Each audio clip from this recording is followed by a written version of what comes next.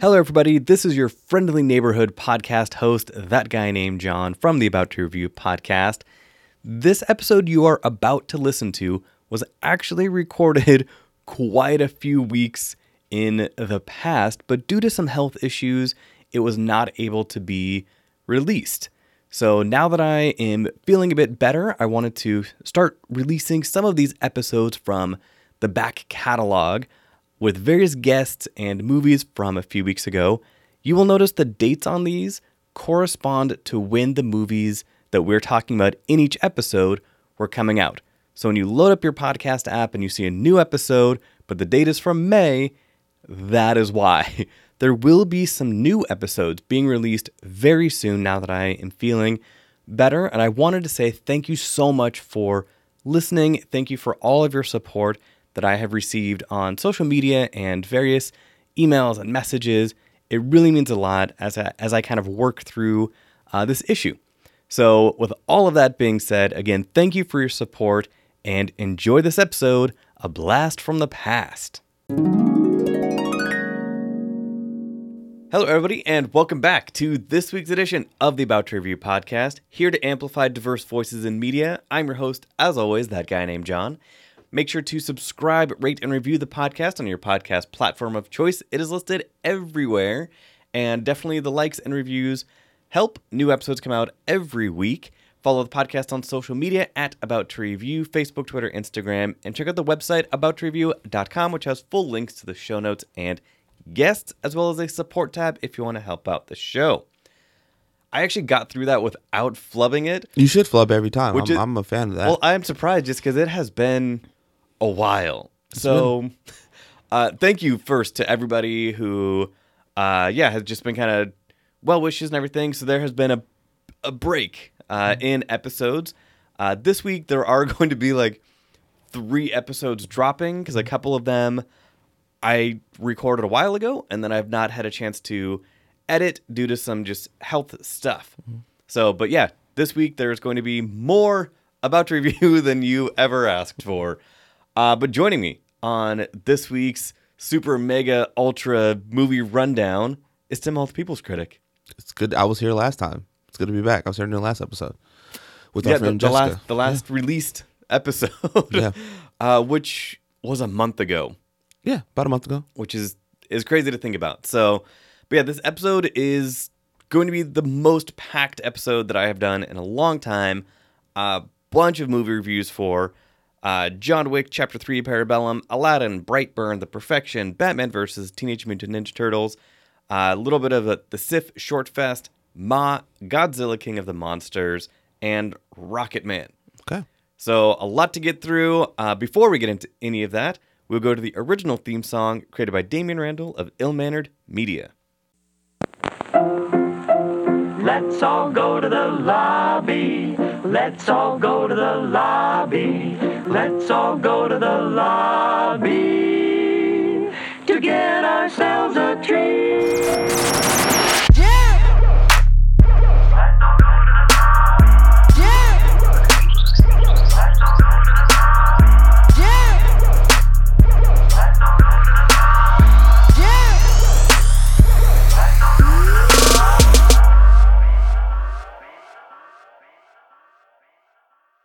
Also, shout out right at the top of the episode to Damian Randall, who is in the middle of some amazing projects.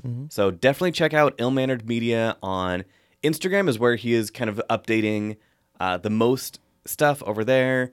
Damian is just crushing it. Like, I am really happy. I'm excited to see what he does. Yeah, we're getting updates, basically like the behind the scenes updates every day that he is working on his current project, which there should be some more announcements of soon. So yeah, Damian is just one of our best friends, and I am just super excited and happy that he is living the dream. Yeah. Because he deserves it. He has been putting in the work for a long time. So, all right, the geek news at the top of the show. I'm not going to be recapping the geek news for the past 2 or 3 weeks. Just the most current things. Robert Pattinson. There was a rumor that he was being cast as Batman along with Nicholas Hoult. They were doing these screen tests, and they announced it, and then a couple days later they're like, nope, just kidding, not really. And then they just finally announced that Robert Pattinson officially is going to be playing Bruce Wayne Batman in a trilogy of new films directed by Matt Reeves. I'm okay with this. I like Robert Pattinson. So many people are like, he was a sparkly vampire. Cool. When he was like 18. Yeah, I think most people's the most high profile thing he's done has been Twilight, Sure. and that's what they know him from. But if you've seen Good Time, he's good in that. If Good you've Time seen The is- Rover, he's good in that. Yeah. He's been good. Cosmopolis. Cosmopolis, he's been doing some good work. So, for other people who've been aware of his work, I think it's not a bad choice. He'll be able to bulk up and do the things that people said Christian Bale couldn't do because he was a machinist and was like 40 pounds. Right. Like, it's fine. Like, what I need is a good story, Yes. and then we're good. That is This is a good story. that is all we ask Yeah, for. just give me a good Batman story, and I'm good with it. The thing that I want the most out of this, other than yes, a solid story, I want a detective story, a true detective story. We got a little bit of things when he was like reconstructing a bullet and then hacked into people's cell phones for Yeah. sonar, and it was like, Batman is the greatest detective. Show him detecting things. Yeah, we've never really seen that. Even Yeah. if he's doing some detective work as Bruce, I'd watch that. Yeah. I mean, like just focus on both characters and make it compelling. Yeah. Because you have to give us both compelling characters. Because if we were just waiting for the next Bruce Wayne scene or waiting for the next Batman, like, just make it compelling. Give us a solid movie. But I'm on board for Robert Pattinson. Do you remember when, I think, was it Charlie Day in Always Sunny? When like he gained a bunch of weight one season and then came back just jacked. Not Charlie Day. That what's his face? Oh, the other one. And people were like, "Oh, what's your secret?" And he was like, "When you have the money to get a trainer and a nutritionist, literally anybody can do it." Yeah, And so with Robert Pattinson, like, he'll be fine. yeah, like he will bulk up.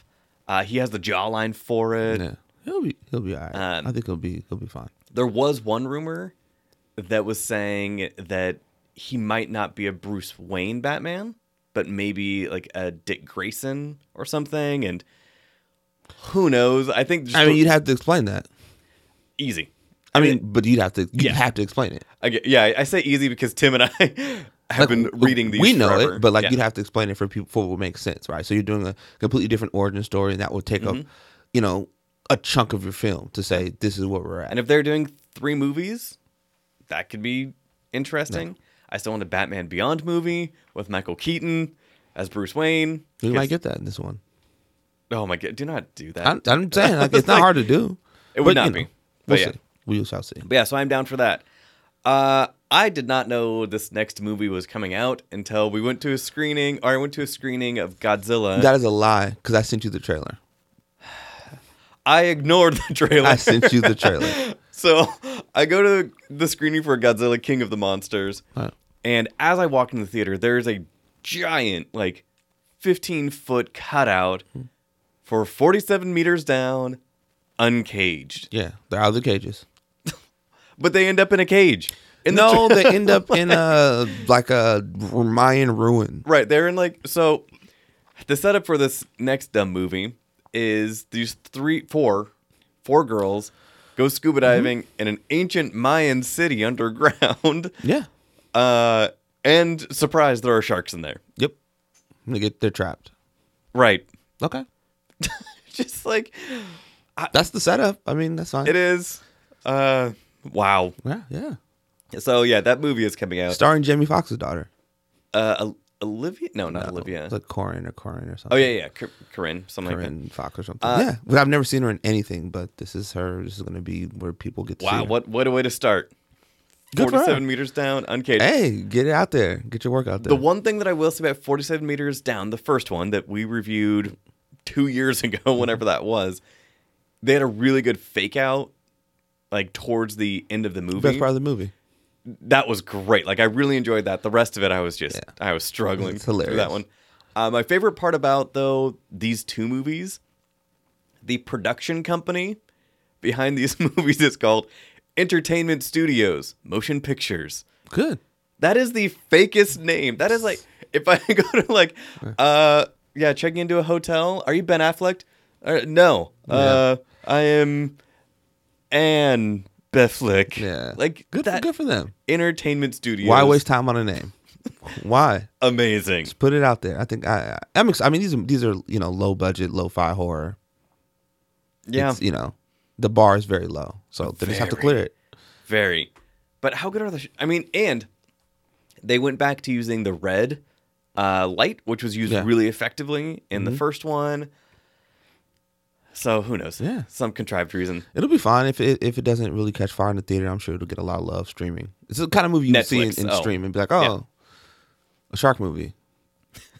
Yeah. And watch it. Are they releasing it during Shark Week? If not, that is a huge missed opportunity. Yeah, I would definitely do that if it was during Shark Week for sure. That sounds like I need to check the release date because that would anybody at Entertainment Studios Motion Pictures, if you are listening, whatever your release date is now, if it is not during Shark Week, change it. Yeah, Put Shark it to Week that. would be great. So next, the New Gods movie that Ava DuVernay. I was waiting for kind of the other shoe to drop because she was announced to direct this. I want to say like over a year ago. Yeah. And I was waiting for it just to fall apart. But actually it is moving forward, and Tom King, a fantastic writer, is on board to like help write the screenplay and to work with her for New Gods.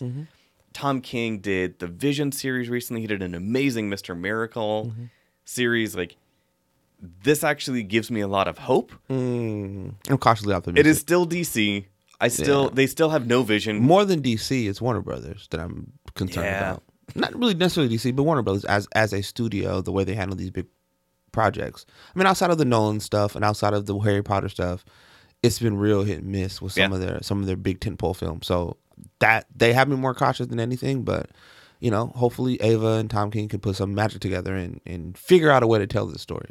Because I mean, you have a great writer and a great director.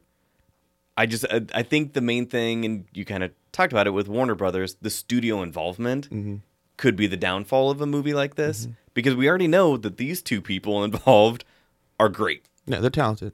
So, yeah. So that's kind of where we're at. Yeah, and I hope they do a completely different story in New Gods, because even though Darkseid was referenced a couple times in the previous movies, just make this a bright, colorful movie similar to like Aquaman and Shazam, even though they both had their dark moments. This is DC's chance to like just do something different, even though I'm not concerned with DC. Warner Brothers. It's Warner Brothers I'm concerned with. Even with Matt Reeves' The Batman. It's Warner Brothers I'm concerned with. Not Who's DC. doing the Joker movie? Warner Brothers. Yeah, okay. Same. I have the same concerns. Yeah. That is a weird one where we got a teaser trailer, an actual trailer, some footage, like some leaked pictures, and then nothing for the past couple months. Yeah, but I fully expect Joker to be sort of a one-off the way Logan was with Fox's sort of X-Men properties, just to sort of be this thing that exists in a similar world that's attached to it, but not really. Yeah. Then we got Birds of Prey coming out and all that stuff. So we'll see. They have a lot of stuff moving. They have a lot of moving pieces. They don't come for a while, but we've got some moving pieces. Yeah. And then onto a Netflix show that I am super excited for. Dark Crystal, Age of Resistance. I saw clips of this at New York Comic Con last year on a panel with the writer and one of the, I think the director. It is 10 episodes, so I forget if they have multiple directors. But at the panel, it was just the two of them, and they were like, we literally 2 days ago just finished. They're like, so what we are showing you guys right now is like fresh off of the cutting room floor. We saw basically some more behind the scenes things as opposed to finished scenes. This is old school puppetry meets modern technology to kind of make it more seamless. This looks incredible. This is a prequel to the Dark Crystal film. And I am so on board and so happy to be back in this world. Even though it terrified me as a kid, the Skeksis look just as terrifying now. Good. So should be fun. I think it'll be nice getting a whole new generation of people into the Dark Crystal who may not have ever heard of it or watched it. Yeah, and especially I think because they are using essentially the same puppetry techniques, you can watch these 10 episodes and then watch the movie, and other than like some film grain difference, It looks like it looks like this is in the same. It's been a world. while since I've seen the movie. So good. Yeah, it's been a Like while. it is still brutal when you really think about it, because I mean they're draining the Gelflings. Hey, don't spoil it for people who may not have seen this movie. The Dark Crystal from Yes. 1987. Yes, there are plenty of people I know who've never seen Dark Crystal. That is insane. Ugh. Okay, fair enough. It's for us. It is something that I think people in our sort of nerd sphere have seen. Yeah. For a lot of people, because this is now popular culture, this is all new to them. Yeah. So but it was a very, there are very dark themes in the original movie, Yeah. and the villains are scary. The creepy beetle monsters Because I remember are we scary. had like this. We had Dark Crystal. We had Labyrinth. We had Yeah. Neverending Story. We had like a phase of like these type of like really dark fantasy things for kids that we sort of all watched. that they were great. Each of them, when you watch them as an adult, you are still like, Yeah. yeesh. Yeah. Like this is Except with Labyrinth. I was like, this is Labyrinth. There are parts of it where it is. it's dark. Yeah. The part that always scared me with Labyrinth was just take off your head. Yeah. Like they're taking off their head and bouncing it around. I'm like, this is terrifying. Labyrinth is great. So yeah, Dark Crystal, Age of Resistance. I forget what the release date is for that, but definitely coming up really soon. Yeah. For Netflix, dropping all episodes. Totally on board. Disney is continuing their live action remakes. Yes, they are. I explained this to somebody recently, and they did not really know this kind of little bit of behind the scenes, I guess, industry stuff. One of the reasons Disney keeps doing these live action remakes is that by doing this, they extend their copyright. That is the main. People are always like, oh, why do they keep making this? That is one of the reasons. The biggest example of a studio doing that was the 1994 Fantastic Four movie Yeah. that is terrible. Yeah, it's not good. But the only reason it exists is because they were getting close to the copyright or the trademark deadline, and in the language it was like, you need to make a movie within this time frame, and they were like, crap, we have 2 months left. Yeah. Threw together a movie and shelved it immediately Right. because all they had to say was you had to make it. So that is one of the reasons Disney keeps doing this. But the latest one they just announced, Snow White. Good. I have zero interest in that. Because you don't like Snow White story? Snow White was one of the old school Disney movies that was old when we were kids. Yeah. Like it was, like similar to like Bambi and stuff. Like by the time we watched it, it was still 20 years old. Right. I just never really had a big connection with Snow White. Okay. I like some of the songs from it, but I get Snow White, Sleeping Beauty, and Cinderella all mixed up. Wow. That's a problem. I mean, because I just like when I saw them as like, they're not ones that I've gone back to a lot as an adult. They're like all three completely different stories. I guess. Yeah. It's just They're like, like way different stories. which one has the dragon? I'm not answering this question for you. Because I feel like the dragon is in Snow White, Maleficent. Whatever. So I get them all just. You should probably figure that out Mixed since up. Disney is a big IPO and they're going to be putting this stuff out. Yeah, I probably should. I will watch Snow White again. Like it is not. I have no negative feelings towards them. I just do not really remember them very fondly. But yeah, so Snow White is the next one to get the live action treatment in like 2022 or 2021. I thought Mulan was coming next. Sorry. The latest announcement is Snow White. Yes, Mulan is the Lion King, then Mulan, but Snow White was the latest one they announced they're going to be doing. And then rumors that Zendaya might be Little Mermaid. Really? Yeah, I don't know how true it is, but that's one of the rumors. After Have you seen? after her stint in what is she in? Dune. After Dune. Oh, I cannot wait for Dune. After Dune, she's gonna be So excited. That's the rumor. I don't know how true Yeah. it is. It's, Have you seen her new show on HBO? hasn't come out yet. Oh, okay. She seems to be hype about it and enjoying it. I think it comes out in 2 weeks. Yeah, she's staying busy. Good for her. Seems to be like excited. It's a departure from what she's done normally. Yeah. It's a different show. But yeah. Cool. Good for her though. But yeah, so I will watch Snow White and remind myself of what it is. You should watch it. Other than Whistle While You Work, that is about the only thing I remember. And Whistle While You Twerk by the Yin Yang Twins. Great song, everybody. There's yeah. some hip hop history for Yeah. you. And then the last thing, membership for the Seattle Film Critics Society is still open. Definitely encourage people to apply if you are a local film critic.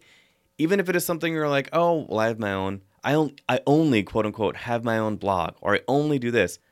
Who cares? If you're producing content, give it a shot. Apply. The link is in the description. John is really below. pitching this terribly. Yeah, Here's my pitch to people. Go for it. We're trying to grow our critics society, which means we need new members. We want the more members, we want a more diverse population, which was for our voting, for our nominations, for our projects, right? We want to do more things, and the more hands we have to do more things, the better things are. So we encourage people, if you are at all reviewing films consistently, if you love film, reach out. Where can they apply? So SeattleFilmCritics.com. The link is below. I'm probably just going to edit this and take out my whole flub and just have you talk about it. Just click on it. No, it's important, but I think this is how I see the membership. Like, we really do need more people. We do. And, we'll sit around this table and we'll have a bunch of ideas. And the more ideas we have and the more we can sort of workshop some of this stuff, the better it is. Whether it's creating an actual physical award or having an award ceremony or whatever it is we're doing, right? The more resources we have to pull from, the better we are. And we need more people. We definitely need more women. We need more women of color. So if you're a woman of color in this area, please apply. We need you. Yeah. It was something that recently there was a thread on Twitter that somebody tagged me in just kind of asking about female critics. Yeah. And so I sent them a list of about 10 female critics, and then I linked to another film critic that I know, and she has a huge thread about it. Yeah. And I pointed out that of our current Film Critics Society of a little over 20 people, we have 3. Yeah. So definitely, yes, encourage women to apply, people of color. Just, come join us. So the link is below. All right. Again, man, I am rusty. You would think it has been a month. Okay. So the first movie review of the episode, John Wick Chapter 3, Parabellum. Yes, John Wick. So how about you lead this one off? Well, this movie takes place sometime, like right after the events of this. Feels like a day later. Right after the events of the second movie. And John Wick is on the run. He's trying to find some safe haven because the High Table is after him because he killed Santino in the Continental, which breaks the rules, and it's all about rules and stuff. So he's on the run, and then that leads to a contract on his head for $14 million. So we got all these hitmen and women around New York City going after John Wick, and that leads to him taking a trip and hooking up with Halle Berry. They go on like a brief mission, and then that leads to a big showdown between John Wick and the High Table at the end of the film. And on the other side, there's an adjudicator who's going around essentially talking to people who helped John Wick, and they're having to pay a price for that. And then she also was trying to help the High Table gather some local people to take out John Wick. Yeah. This movie starts at like a 9 and never really lets up. Yeah. That is one thing that I love about these films, both with the first two and now with this one. The consistency in tone and pacing is the same. Yeah, there's not a lot of exposition. No. It's just a lot of like, we kind of know what's happening. What is nice is that the exposition we do have, though, like this world building that started in the first one where people have these coins and there's this language that you use. The hotel, the Continental. And then the second one, we get a little bit more. We get the marker and all that stuff. Yeah. Third one, we expand immensely, but everything still makes sense. Yeah. That is what is. It all fits in this world. Yeah, a huge tribute to the writers. Let me pull them up real quick. So Derek Kolstad did the screenplay, Shay Hatton, and there are 4 other people involved. But like to have this crazy, hyper-realistic assassin world, and for us to watch and be like, oh, okay, that makes sense. Yeah, that makes sense. Like you would have this marker that you carry that has somebody's thumbprint on it in blood because you saved their life, and that gives you the opportunity to then be like, hey, you owe me. Like this is, it was incredible. Chad Stahelski, the director, proves again that he is one of the best action directors of our generation. Doesn't he come from the stunt world? He does, and that makes it so much more authentic. Like he was Keanu Reeves' stuntman in some of his earlier movies. But I also think it allows, and the one thing I remember, I interviewed Nash Edgerton years ago, who's a stuntman and was doing some films, and he was saying it allows you to get other really cool stunt people to work on your film. It was same with Michael Jai White when he did Black Dynamite, which was like he did all this work, and so you're getting real stunt people in this film doing these ridiculous stunts, but like you're getting good people to work on this project you're with. And so, you know, this guy having been in the world for so long, he's able to get really good stunt work, really good other. And I say this all the time, right? You're allowed to get the best of the best people. Yeah. I was having a conversation with Kendon the other day, and we were talking about. Shout out to Made in the 80s podcast. Shout out. We were talking about Disney and this whole long conversation about Disney and whether or not they care about art, whatever. But I was like, look, when you have a company like Disney that has deep pockets, it allows you to get not necessarily the best directors and actors, but the best editors, the best sound design, the best sound stages. Like that stuff is important. You know, if you want to do a Star Wars movie and you want it to look great, it's going to cost money, and it's going to need to have the best to make it sound and look great, to feel like you're immersed in this world. You know, you want to do it on a budget like a sci-fi show, cool, but it's just not going to feel the same. It's going to feel artificial. And so when I look at this movie, I'm like, man, he's had so many cool connections that he can get all these cool people. So the bike stunts look great. The fight sequences are choreographed well. They're not too fast. They're not too slow. You don't have to like, the camera doesn't have to push in because we can't see the action. It can pull back and we can see everything happening. Which is my biggest complaint, and you have heard me talk about it. Everybody who listens has heard me talk about it. With so many action movies these days, these hyper-realistic action movies, that camera just punches in. Like Mile 22? Oh, God.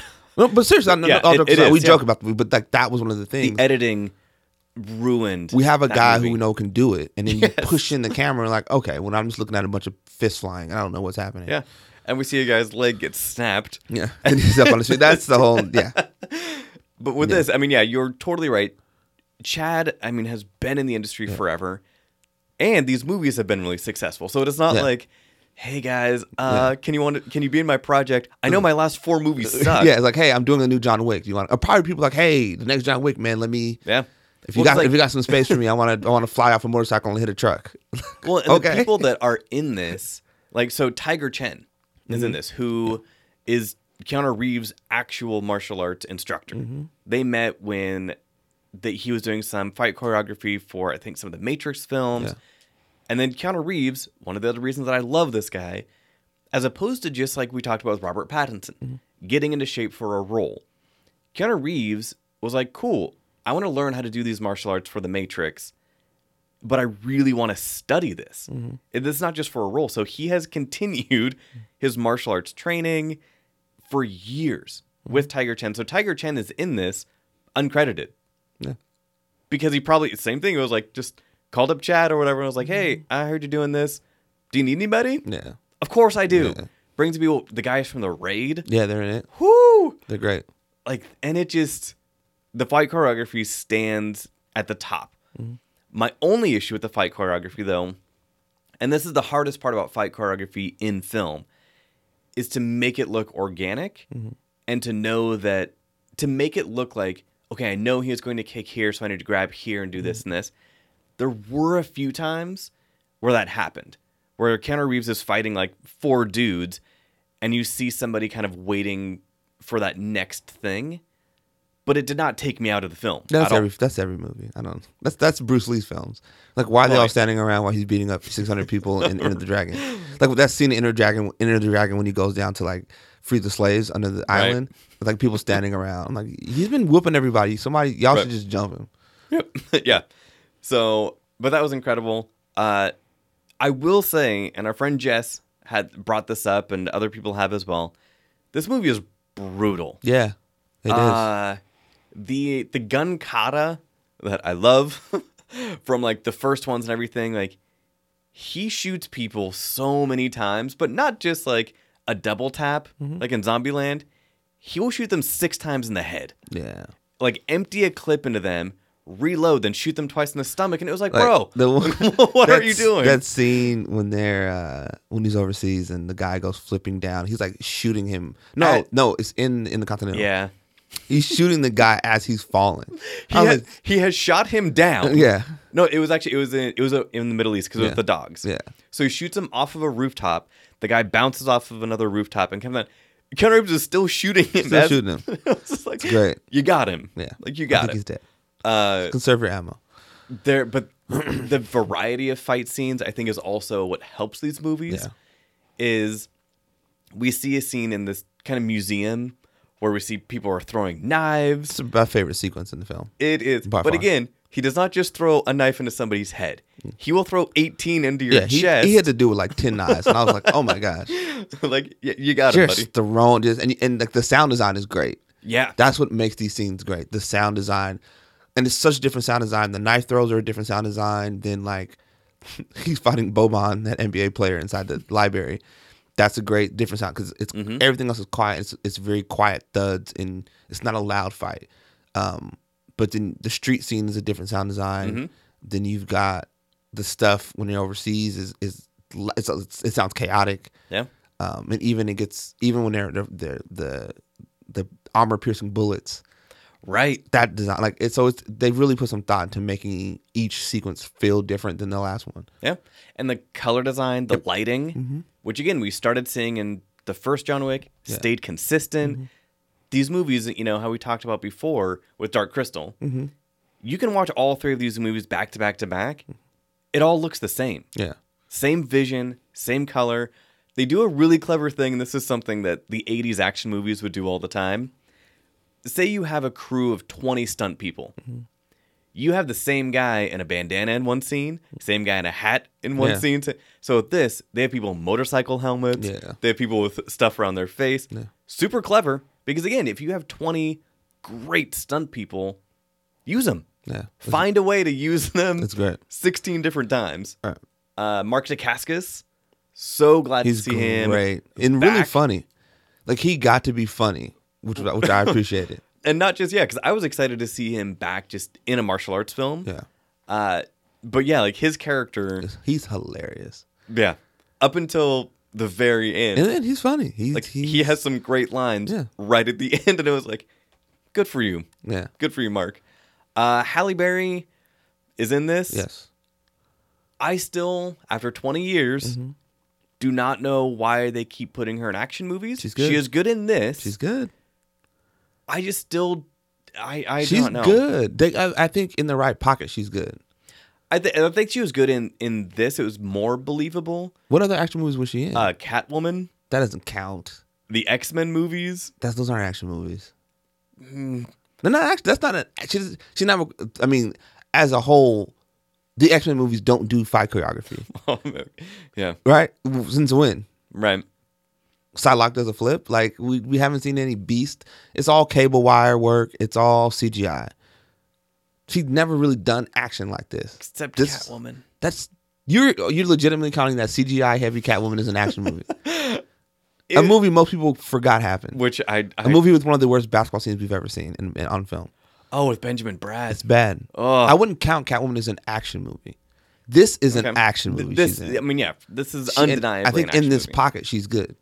Yeah, You make her a badass. You give her something to fight for. You give her a bit of emotion. Mm-hmm. She reacts in a way where you're like, that's understandable. All of her actions you seem to get. yeah. I'd watch this character again. She had amazing dogs. Her dogs are crazy. The dogs had their own form of gun kata. Yeah. Little bulletproof vest. Like, It's hilarious. It was amazing. Yeah. But I like her. I like her in this film. I think she does a good job. I think James Bond. she wasn't really doing action in that. She was in it. doing action She's so much the- so that they thought they were going to like do a Jinx spin-off. Yeah, she was like the Bond girl, like an action where she's a lead, Right. in the action. Like she hasn't had that. She's been like finding lost kids for the last 5 years in films and in bad And wigs. driving. Yeah, And- and driving in a bad wig. Like that's what's been happening with her career. Right. But it's good to see her phase into that because I think for a lot of women of color, they're not necessarily given the opportunities to do these kind of roles. Right? True. We've had Zoe Saldana, the closest. Zazie, Domino. Domino, she gets to be Domino. Yeah. So I mean, it's a handful. So Yeah. I'm glad that Holly got this look to do this.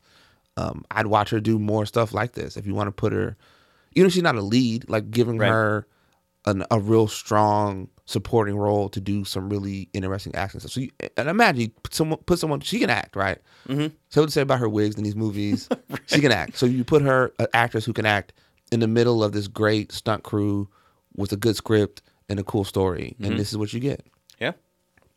So, but yeah, overall, these films continue to be consistent, which in genre films is tough. In a series of films is tough. It's hard to do a series of films and have them be consistently fun. Yeah. And they've somehow figured it out.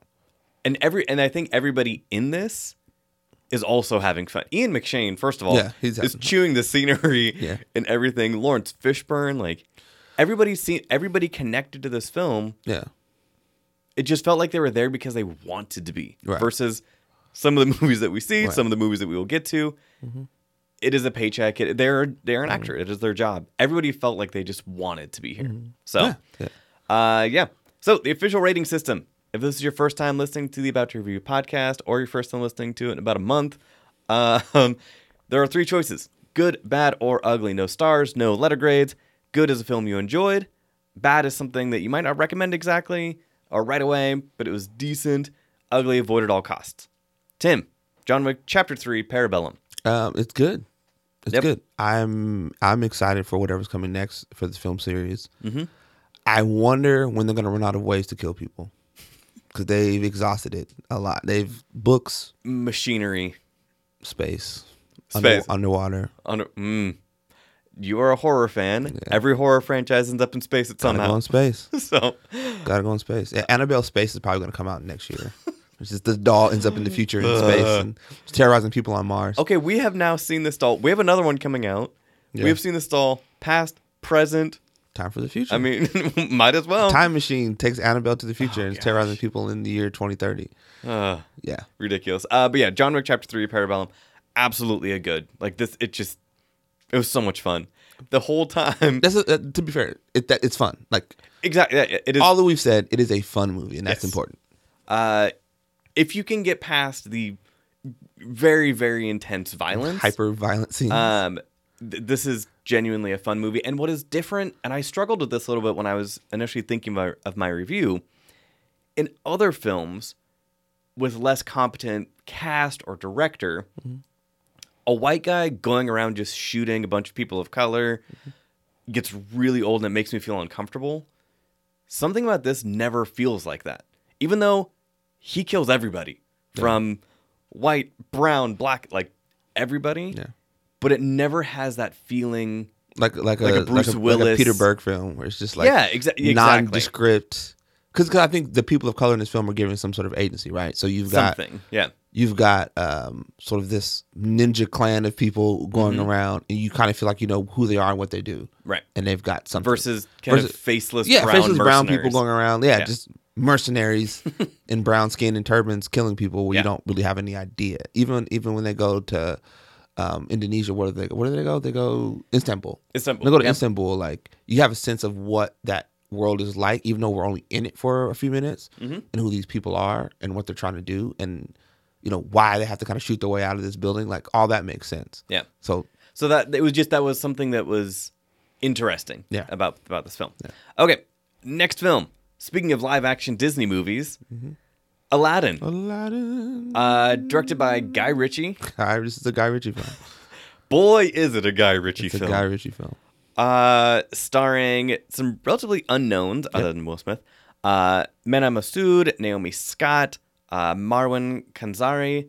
So, a bunch of people. Yeah. A bunch of light brown people. Yes. Which was nice to see. Yeah. Aladdin, I've talked about it before for years on this show, is arguably my favorite Disney movie. I didn't know that. Like top 3 favorite Disney movie. Behind Snow White? Or Maleficent, or Cinderella, or Sleeping Beauty. Yeah. All 3 of those. No. But Aladdin, I love Aladdin. I have seen it countless times. I saw it in the theater. It was somebody that I could actually relate to on screen, which is always important. Yes, he was a brown thief. And I was like, perfect. Stealing apples. Technically, she stole an apple. Yeah. He stole a loaf of bread and gave it to the poor kids. Yeah. The poorer kids, I should say. Yeah. So this live action adaptation is rough. I say that Really? because from the beginning, when Will Smith goes into the Arabian Nights song, it is so flat and lifeless. Anybody who has been to a musical or been in musical theater, and you went to art school, I was in theater, that opening song needs to set the tone and get people excited about the film. Like La La Land. That opening number of La La Land is one of my favorite things in La La Land. The rest of the movie, I mean, No, I was being serious when I said that. Yeah. Like La La Land. In the Heights, Yeah. like you can name so many musicals where it punches you with that opening song, and you're like, okay, And I'm upbeat, I'm in for the ride. When Will Smith goes into this Arabian Nights, like it's seriously Arabian, not like it just has no. He's just not a natural singer. He is, and it shows. And that's And so why do you open it with him? because the movie opens with that. The But it- original opens with that. I disagree. There is a way that they could have done this where it could have started the same Yeah. with him, whatever. When he goes into that song, cut to a fadeaway of other people singing in the village, it would make sense. But it just starts off so. So when you make the choice that you're going to tell the story this way, right? Mm-hmm. And then you're making the choice that you're going to have Will Smith in this film, Right. And the other choice you're going to have him sing. This is what you get with this. It's Yeah. a series of choices that led to this. It's flat. It's not terrible. it It just didn't had no ruin the film. emotion. It just was like, oh, this is a weird way to start it, and it's only compounded because the second song we get is flat too. yeah. Then you're like, okay, but then once we get to the Cave of Wonders, it picks up with A Friend Like Me, and Friend Like Me is okay. And again, like this is tough because of course we are comparing it to the animated one. what I say about the song is okay, but I think the visuals Help. on screen help Yes. get through that moment. And you're like, okay. Then next thing you know, we're outside the cave and we're getting into what Aladdin wants to do with his wishes. And the genie looks like Will Smith, and they're talking, and it's Will Smith being Will Smith, and he's being charismatic and fun. And it's a much funner movie once we get to that point and it starts rolling. To me, it only got to that point when he is already in the castle and he was trying to impress Jasmine. Okay. That scene was hilarious when they were talking about like, I have jams. Oh yeah, the jam and scene. Will Smith like is just Will But Smith, that's Will Smith being Will Smith. and that works. Like Yeah. it totally works. But man, leading up to this to me it was just really hard to get into this film because like again I care a lot about the first one. Will Smith when he is in his human form works. Like it absolutely works. He can be Will Smith. He can be funny. He can be charismatic. Every time he is the genie, it never feels real. It never feels like they shot in the same room. CGI. But it's still like it there was just such a distance there. Because it's CGI. But you should at least have the actor there, or like the person with the ping pong ball. But it's not Will Smith. So who are you interacting with? Again, anything. But I mean, this young kid who is fairly new, Yeah. like it's a skill that it's hard. I imagine through his acting classes, through everything, like he's acting with real people, and then now you put him on this big set, and he's acting with something that's not necessarily there. Yeah. I mean, It's yes, probably difficult. It is difficult. It was just that was another kind of distance that I felt with this. Naomi Scott as Jasmine. It's good. I was impressed with her. It's the best singing in the film. Easily. Yeah.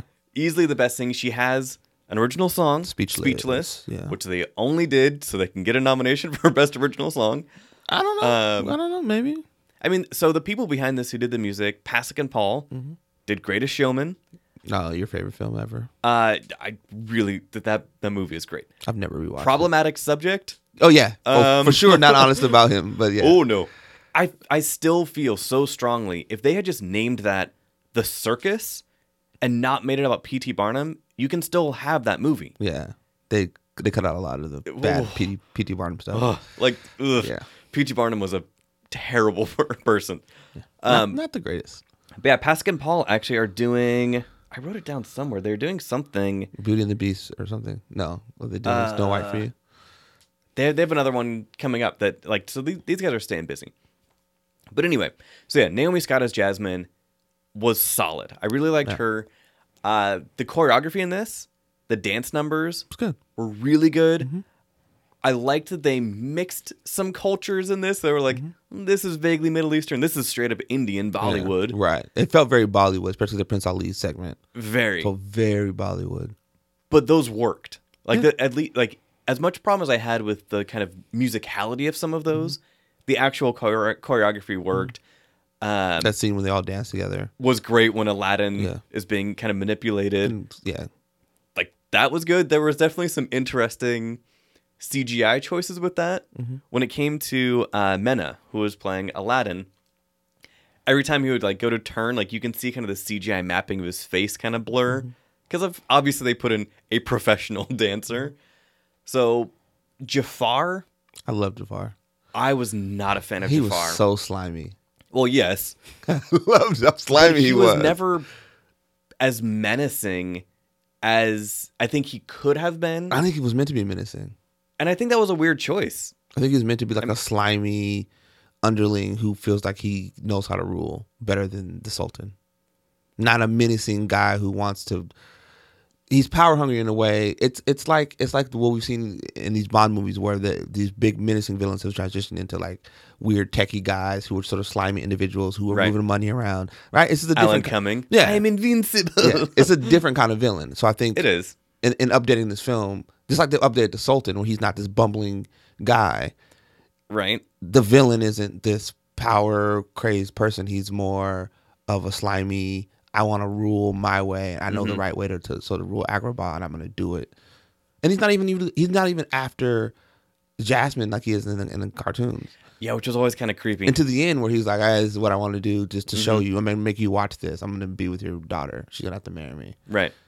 Which makes sense. And she's not after being with having a husband. She wants to be Sultan. Yeah. So there's some updates to it. Which, yeah, there were some updates. I was worried about those updates in the beginning when we first see Aladdin and Jasmine running through the city away from the guards. And we see the famous scene where they're going from rooftop to rooftop. Very Guy Ritchie. Very Guy Ritchie, but that was the first moment in the original where we see Jasmine have some real independence and courage. Because as he is like, oh, blah, blah, and he's like putting a ladder down all soft, and she pole vaults over him. In this, she holds back, and like she does not have that moment, and I was worried that was what was going to track throughout the movie. Nah, she gets it later. But she definitely gets it, again, through Speechless, through all of these things. So I'm glad that it was not even redeemed. It was in my own head. I was just like, Right. I was waiting for that to come full circle, and it did. That was good. When you bring up the Sultan, this was my biggest issue with this movie. You hate the Sultan? No. You are surrounded by brown folks of all different, like they're literally from all over the place in this city of Agrabah. Everybody that they interact with has an accent except for the four main characters. That offends me. What come Like on. Aladdin, I need you to Jasmine, pull Jafar, back. like Why would it be if you're put on your producer hat, sure. why is it these four characters don't have an accent? It literally does not make any sense. I'm asking you, if you're producing this film, why would these four characters not have an accent? What do they all Actually, have? I will just say three: Aladdin, Jasmine, Jafar. Genie is a different thing. What do they all have in common? What do these four characters all have in common? These four actors you're bringing in, what do they all have in common? That they are not from those places. No, What? they have the major speaking roles in this film. But it does not matter. If you're because you're looking for someone who can act Okay. first. Uh-huh. So get them a dialogue coach.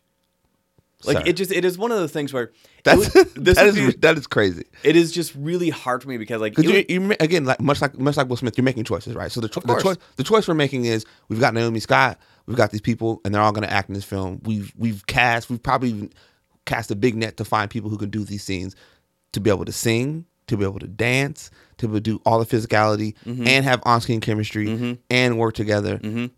and Disney has the money to hire dialogue coaches. But again, this is a choice. A terrible one. This is a choice we're making. Now, if you don't have an accent, that's fine. Plenty of films do it. If it's a good enough film, people don't care. If it's good enough, people won't care. I didn't even notice because I didn't care that they didn't have an accent. This would be like having a movie about the royal family in England. Yeah, And Prince Harry does not have an accent. that's not the same. It totally is. How do you grow up in a place Yeah. where you are a royal family, Yeah. you are surrounded by people with an accent, and you do not have one. In the context of the movie, I understand the acting and everything. It just But if you focus, think about it, you're focusing on an accent and you're making it the most important thing in this person's character, and it's really not. It's not the most important thing they have not to the do. most important, but It's not that they really did not important. It's not do it. really important. The only word that the three of them say that with any accent is Agrabah. The And I question, was like, how does that? How do you The give question that I a would- flourish? the question I would ask you is, why do you care? Like, sincerely. Because it truly bothers me that, again, we talk about representation, we talk Yeah. about diversity. Right. Put people in. They did a better job Okay. of getting some brown folks in this movie. Great. Yeah. Still a lot of colorism because they were all very light. Okay. But if you are doing that, take it one step further. Give it so that not just people can see the way that they look when they're watching the movie, but they can hear it. So you want a nondescript Middle Eastern accent? Diego Luna from Rogue One. Yeah. There were so many people who were like, holy crap, a Mexican actor who has a Mexican accent in the future of Star Wars sounds like me, looks like me. That is important. Yes, I'm not saying it's not important. I'm saying it's way different. It It's is, different. but the fact that these things can happen, I would have liked to see it. I understand from your side of things, from the producer side of things. I mean, that's what they're doing. They're making a film. I really would have liked that they just go out extra So level. you take an accent for a worse actor? No, I would take these. Well, maybe not these. Actually, yeah, all the actors in this are good. I had problems with a lot of it, but the actors themselves are good. Hire a dialogue coach. You are Disney. You have all the money in the world. But then you end up with 3 different actors. Nope. who And aren't- with one dialogue coach. You end up, hear what I'm saying? You end up with 3 different actors who that's not their natural accent. Right. With all 3 different accents.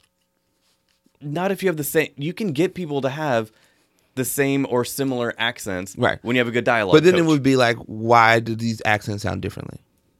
Because everybody's tone sounds different. Right. But it just But like you see the problem you run into. So you just don't do it. That's the problem you're going to run into. Is like an accent. Because I'm spending time with the dialogue coach, where I'm also learning. I'm singing. I'm dancing. That is a lot. You can say, I'd rather not do the accent coach. True. In high school theater, Right. we had to learn to sing, dance, and do accents. Yeah, but no one was watching your film and critiquing it. Says you. How dare you? You know what I mean? Like Yes. it's a choice that Disney's gonna have to make, and that's just right. Yeah. It's just a choice to have Will Smith and know he can't sing. And like knowing That's fine, and but that's the choice he you made. goes to sing like 3 different times. But the choice was getting Will Smith the genie, Yeah. who's the biggest name in this film. Up easily. It's the 100%. choice.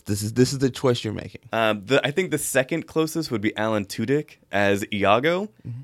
And Iago, like the animal characters who had some real, not necessarily character development in the original. They did. Iago No, they did. Iago did. Rasha did not. But in this film, Iago's just wasted. Like, yeah, they did waste Iago a lot. I thought for sure. I thought that was because he was the funniest part of the original Aladdin. He was Yeah. really hilarious. And people, what was kind of, maybe not disrespectful, but they were like, how can Will Smith be the genie? He'll always be Robin Williams, blah, blah. Nobody was saying anything about Iago. Nobody was like, nobody can be Gilbert Godfrey. They were like, Alan Tudyk, sure, you are a great voice actor and great actor. Go for it. Yeah, I thought they'd do. But yeah, they wasted They wasted Iago. that opportunity. He's really funny. The music in this was a lot of just flat, bland. Choreography was good. The chemistry between Aladdin and Jasmine was actually pretty decent in some parts. It was really forced in other parts, but I get it. Yeah. This is kinda- a teen movie, essentially. Yeah, it's a kids movie. The biggest waste of a character, though, Billy Magnuson.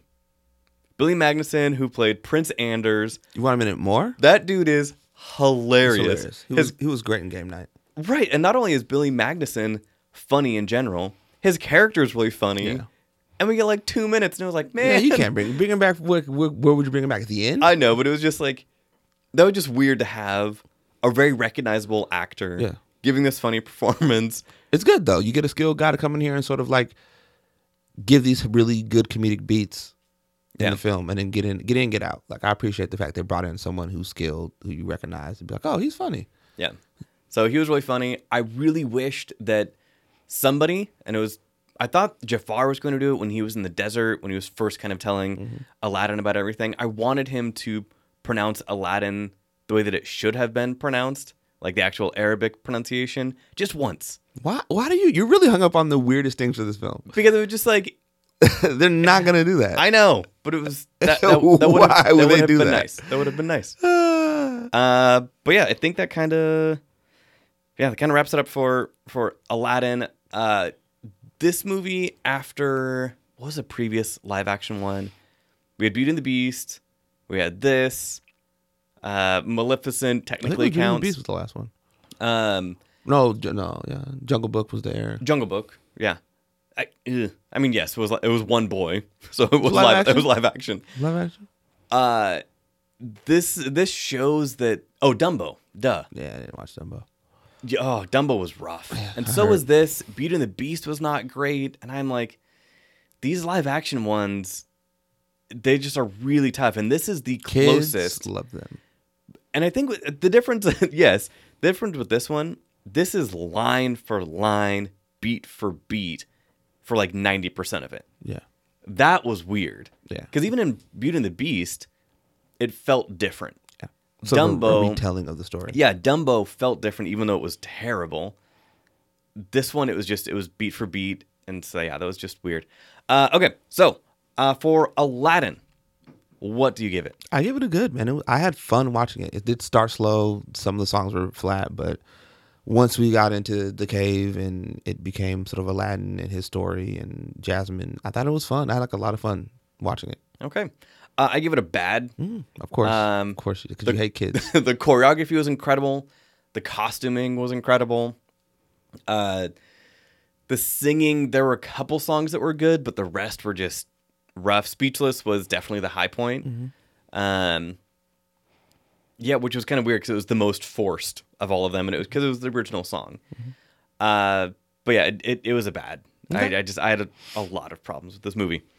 Okay, moving on to Brightburn, which you have not had a chance to see. I did not Okay. have any desire to watch this film. So this is basically the Superman Red Sun storyline, like a nature versus nurture thing, where an alien drops down on the planet and good-natured people take him in, but his true nature comes out and he becomes a monster. Good. Essentially, like that is it. The Superman Red Sun storyline is great because it takes Superman and he crashes in Moscow, and you have a Russian Batman, which is hilarious. It takes those ideas and does nothing with them.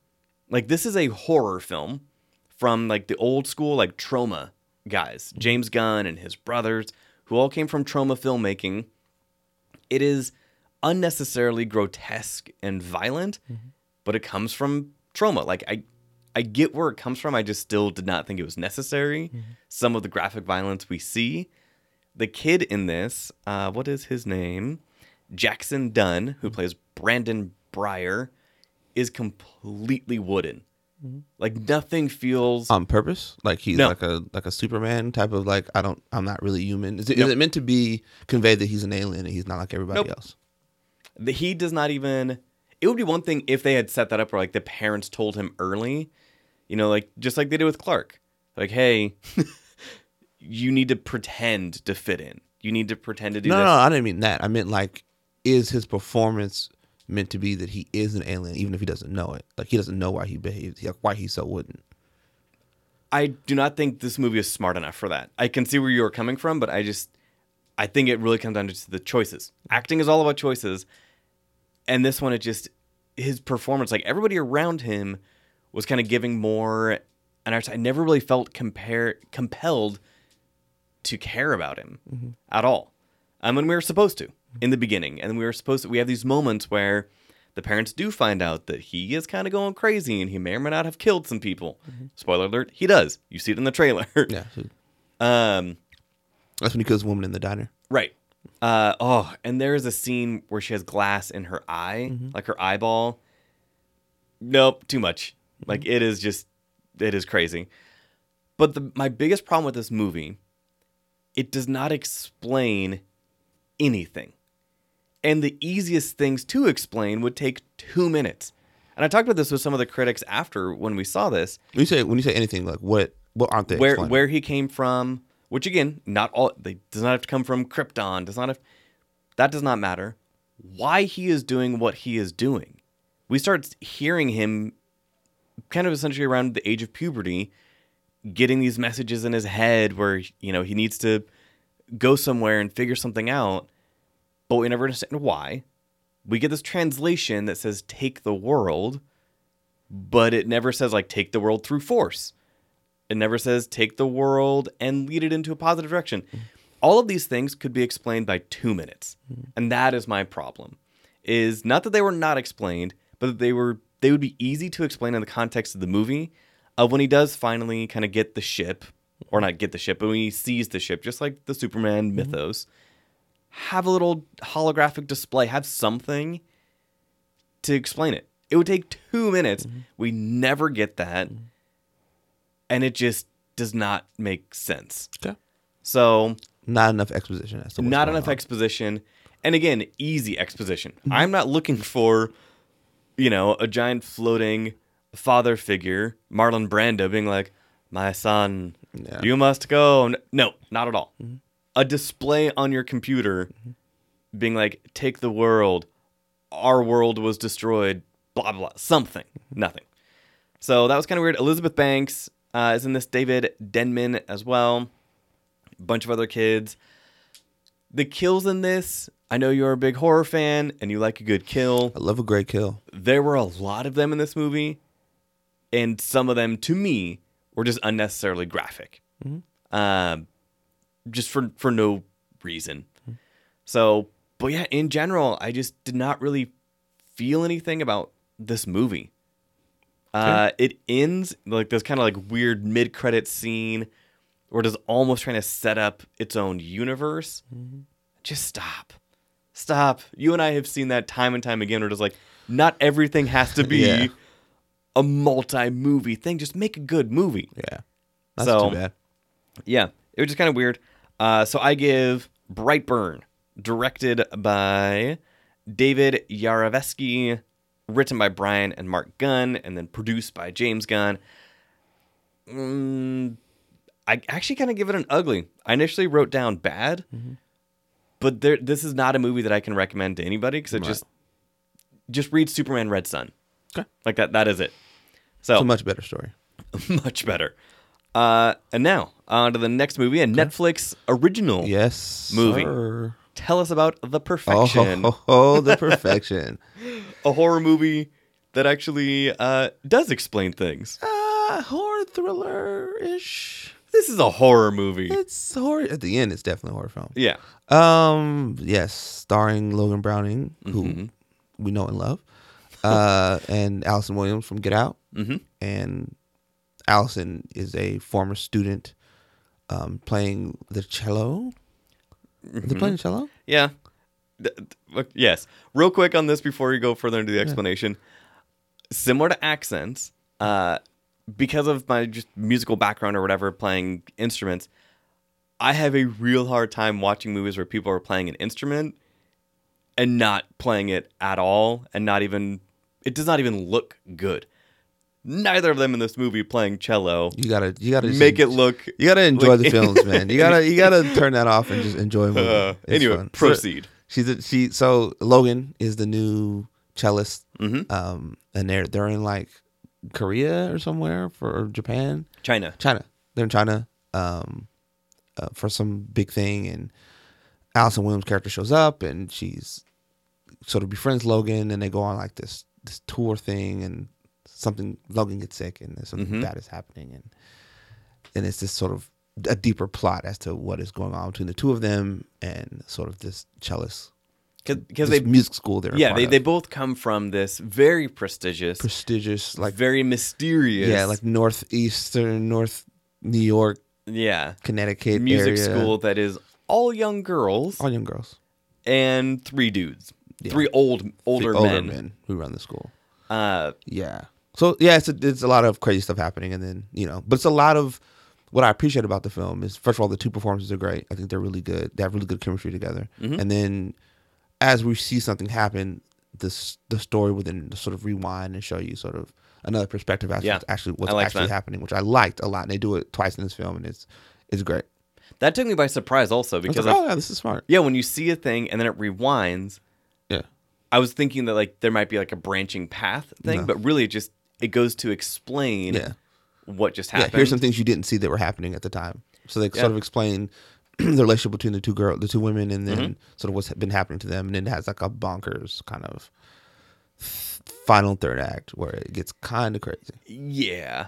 Similar to Brightburn, when this gets graphic, Yeah, it gets really graphic. yeah, Disturbingly graphic. yeah. It does. But it shows you that you can have disturbingly graphic things in a movie. Like, if it. It made sense why it was happening at the time. Exactly. It all made sense. Like, oh, I get why people are fighting for their Except lives. for like the very end thing. Yeah, that was just a creepy way to end the film. That was something that. I was like, oh, now you just want to creep everybody out. Yeah. Yeah. Yeah, pretty much. But yeah, both performances were great. Allison Williams is coming into her horror game. She's good. Strong. She was really good. Yeah. And very convincing, and like can kind of play this very like coy, I don't know what's going on, I'm just here for a good time, and then can be very like vengeful and evil. Yeah. Yeah, it's great. That was impressive. Logan was good. She's good. She's good in everything. I keep telling people this.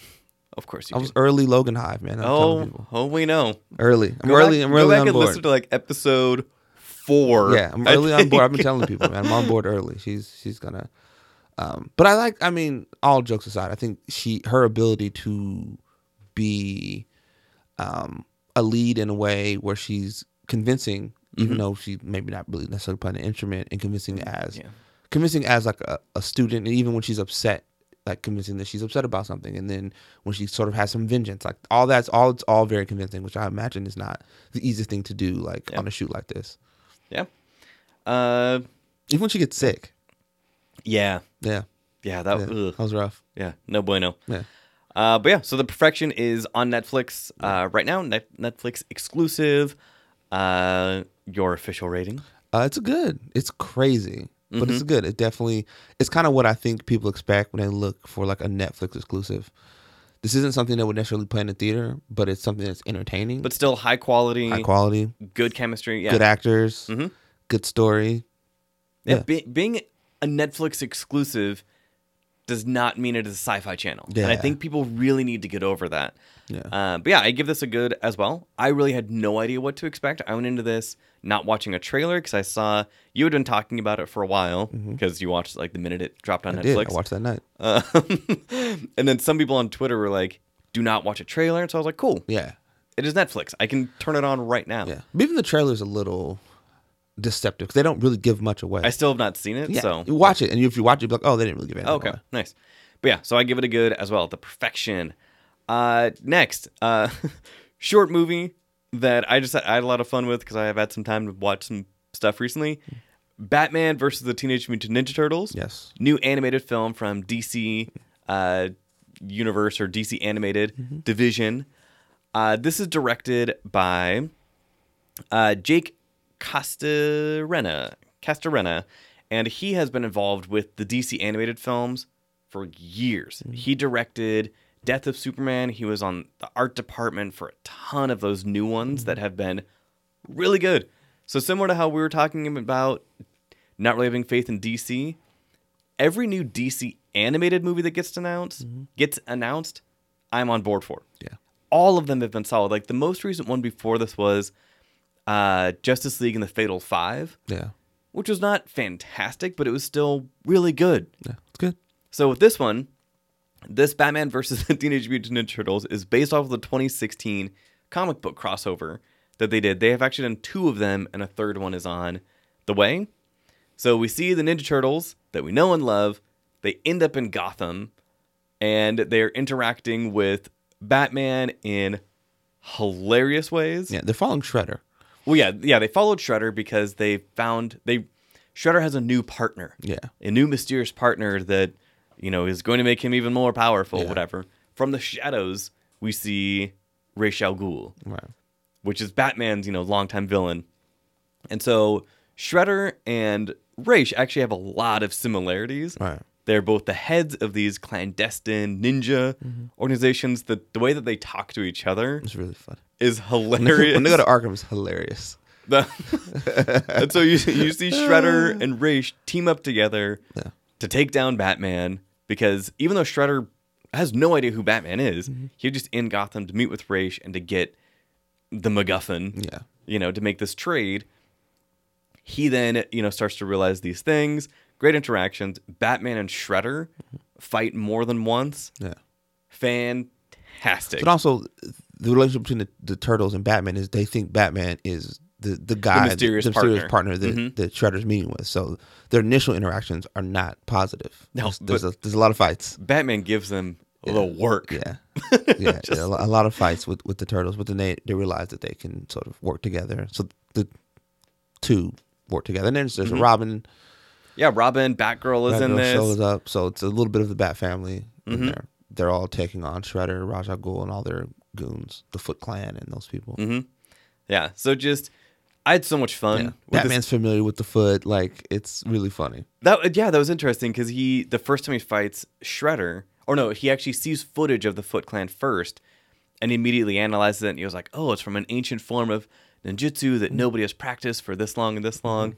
And then he fights Shredder, and they just go toe to toe. Like, this is just a fun animated movie. If you are looking for a Batman thing, just kind of sate you, definitely check this out. It's fun. It's a really brilliant way through some of the dialogue and action to like mix up Ninja Turtles and Batman. It was really smart.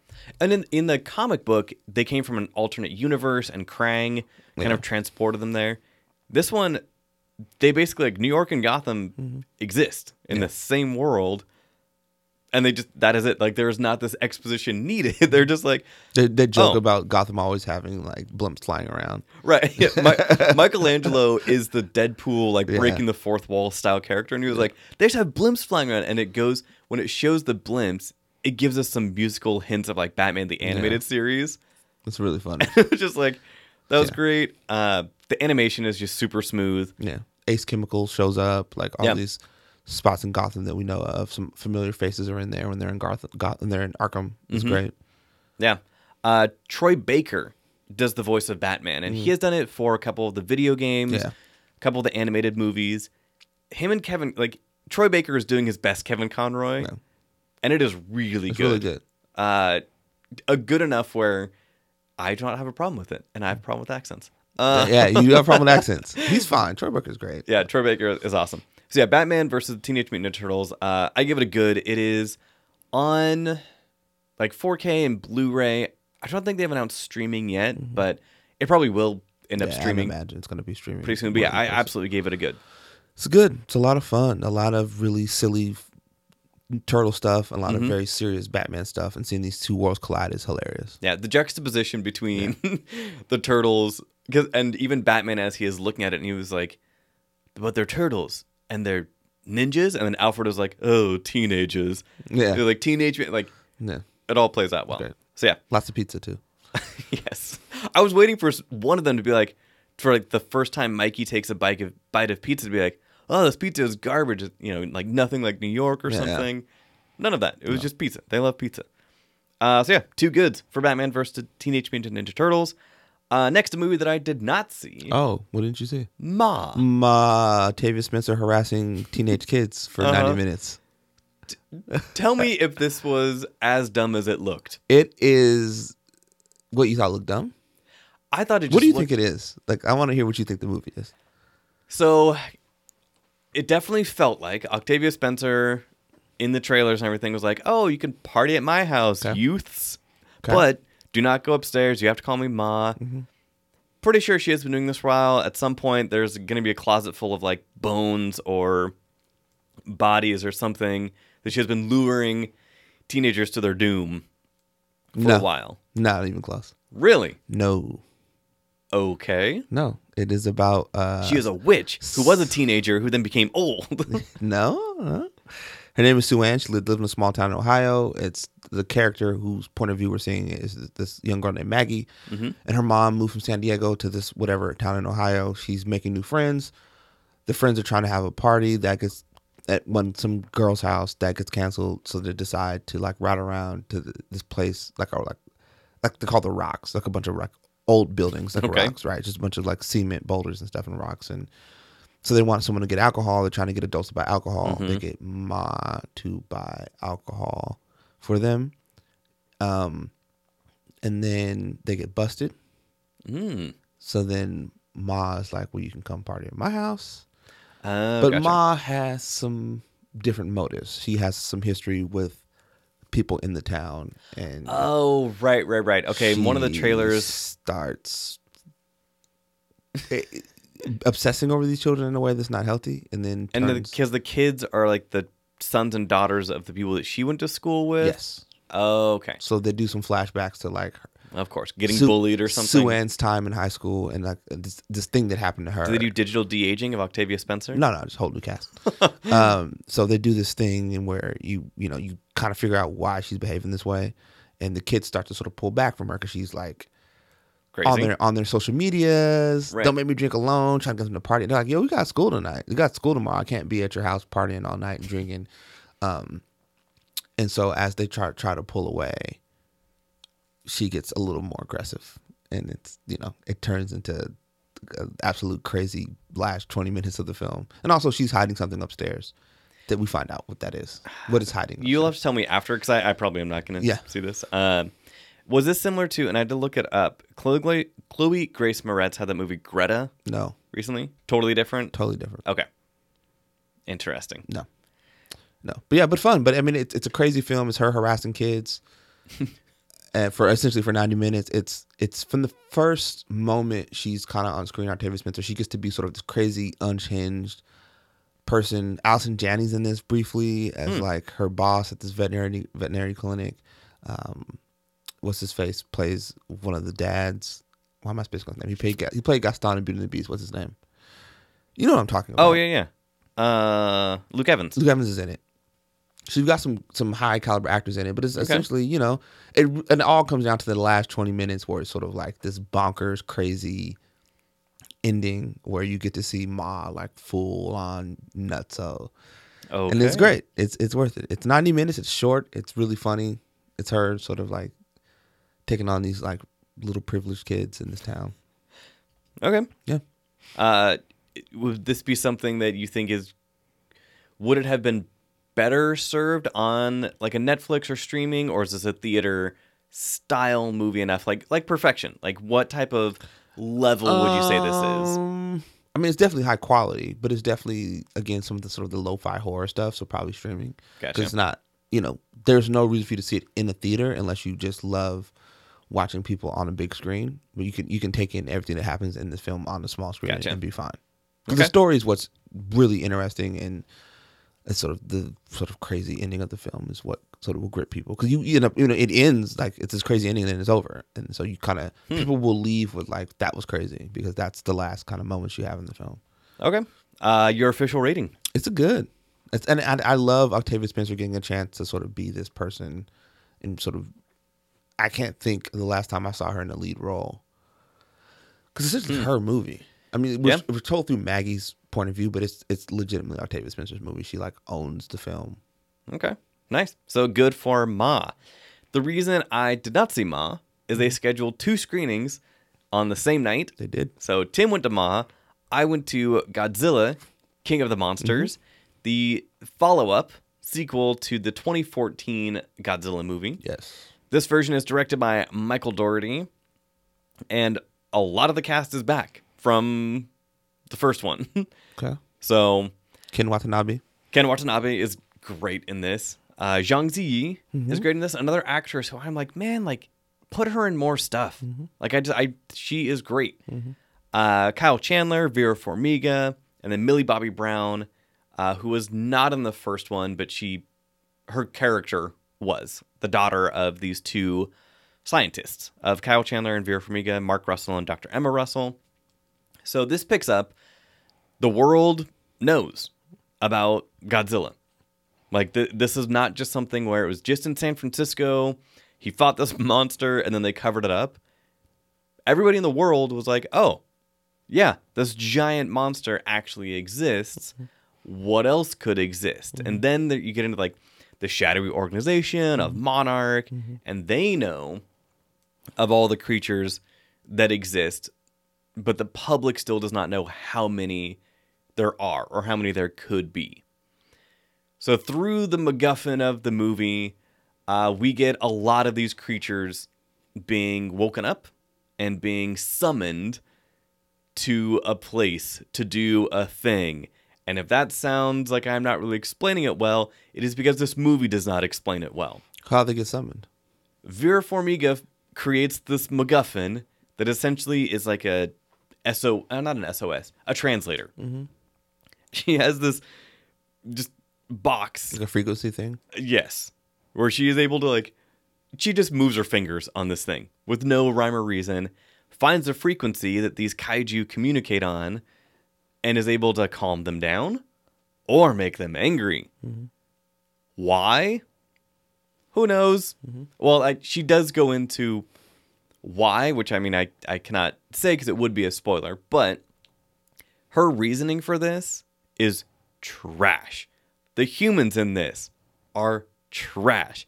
All of them who are near these monsters are going to die of radiation just from being around them. They constantly talk about like how Godzilla is kind of this radiation battery, essentially. And yet they are 50 feet away from him, 100 feet away from him. It was like, no, your skin is going to melt off your bones. It was one of those things where I went into this wanting Godzilla fighting monsters, and we get that. We get Godzilla fighting monsters. We get other monsters fighting other monsters. King Ghidorah is in this, who was one of my all-time favorite Godzilla villains. Like King Ghidorah. So great. We have Mothra, Rodan, a bunch of these Who named them? titans. I mean, that was all Toho. No, but who named them in this movie? You see it on a screen as they are, because all of them are like Titanus something. Like they give them Latin names, but Titanus is the first part. And then Ken Watanabe's character and Zhang Ziyi each kind of be like, oh, we called them this, or we called them that. And I was like, sure. I mean, it was similar to the Matthew Broderick Godzilla, where you see something from like the Japanese fishing boat or whatever, when it was Gojira, and then the Americans start calling him Godzilla, and they're like, all right, cool. Yeah. Sure, why not? This movie is real dumb. And a Sounds like lot it. of the Godzilla movies are real dumb, but they're entertaining because you know what you're getting into. Right. Godzilla smashing into things. But at least if you are going to have human characters in this, make them interesting, make them compelling, make them do something. All of the human characters in this are just unnecessary almost. Like, just give us a movie of monsters fighting like you did in the old Japanese ones, and then you get some Japanese people in a bunker somewhere, like, talking about it. Yeah. That was it. Instead, we get this huge MacGuffin of Vera wants to control them for her own reasons, but then when things do not go the way that she wants, she was like, oh no, but it is still happening, and she still does not really feel bad and gets this redemption arc that makes no sense. This movie is just frustrating. Good. Sounds like it. Yeah, people have complained about sort of the human elements and how it's kind of like a waste, and also like some of the fighting is like it's either dark or it's cloudy. The fighting actually was so much better than the 2014 version. The 2014 version, Godzilla is in it for 8 minutes. Yeah, they like cut away a lot. Cut away all the time. This one, you straight out see monsters fighting each other. More than once. You can see it. Yes, it is. A lot of it is rain, but they kind of play it off where Ghidorah kind of wherever he goes or it goes, a storm follows. So it was like, okay, that was clever. They also mention, and this is not a spoiler to anybody who has watched any of the old Godzilla movies, that Ghidorah is an alien. So in this movie, they find out that Titans exist.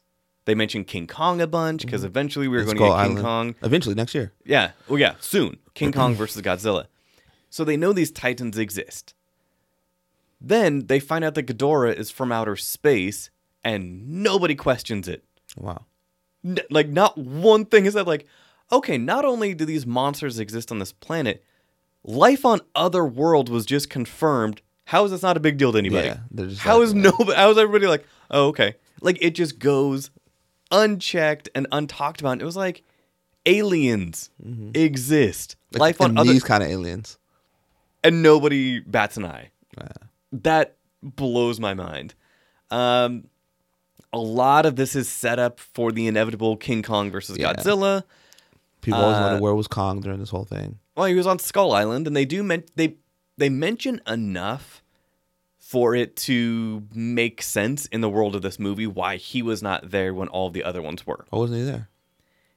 They talk about it in the context of the movie. It would be a little bit of a spoiler, but the other creatures that we see other titans and everything, and then they just kind of disappear after smashing some cities for no reason. Wow. How many different Titans? 17. Oh, wow. Yeah. That we get to see maybe like 8 or 9. So this was a mess of a movie. The soundtrack was all over the place. That was kind of bizarre. I'm trying to think what else I wrote down. All the humans have just like the cringiest, cheesiest dialogue. Yeah, people have been complaining about some of the dialogue. They're like, this dialogue is not. And again, if you hold this up to a precedent of the Japanese ones, the human dialogue was never Shakespearean. It was never winning awards, but at least it kind of sort of made sense. Yeah, this seems like it's. It was Yeah, rough. I'm sorry. There is a fantastic Mothra Easter egg that it is not a big spoiler. I will talk about it. But Zhang Ziyi's character, who talks about Mothra and she kind of has studied Mothra the most, puts up this picture of her I think it was either her mother or her grandmother, who, if you remember, the Mothra always had those like worshippers. Yeah. Those 3 women. It was them. Oh. That was super cool. Like, that was just one of those things. It was like a total throwaway thing where Zhang Ziyi comes from a family of twins and triplets, and they Does she have a twin? not in the movie, but you see a picture of her. Yeah. That was cool. Like, for a old school Godzilla fan who remembers that, that was nice. There's interesting color dynamics with each of the monsters. Like, Godzilla is blue, Rodan is kind of a reddish, Ghidorah is yellow, Mothra is all colors of the rainbow. So we also kind of get relationships between the monsters. Like, we are supposed to believe that these are mates, kind of. Like, Okay. yeah, not sure how that No. works, but yeah, this movie is just a mess, though. I cannot give it an ugly because there were parts of it that I definitely enjoyed seeing these monsters together, but this is a bad Is it film. worth seeing in the theater?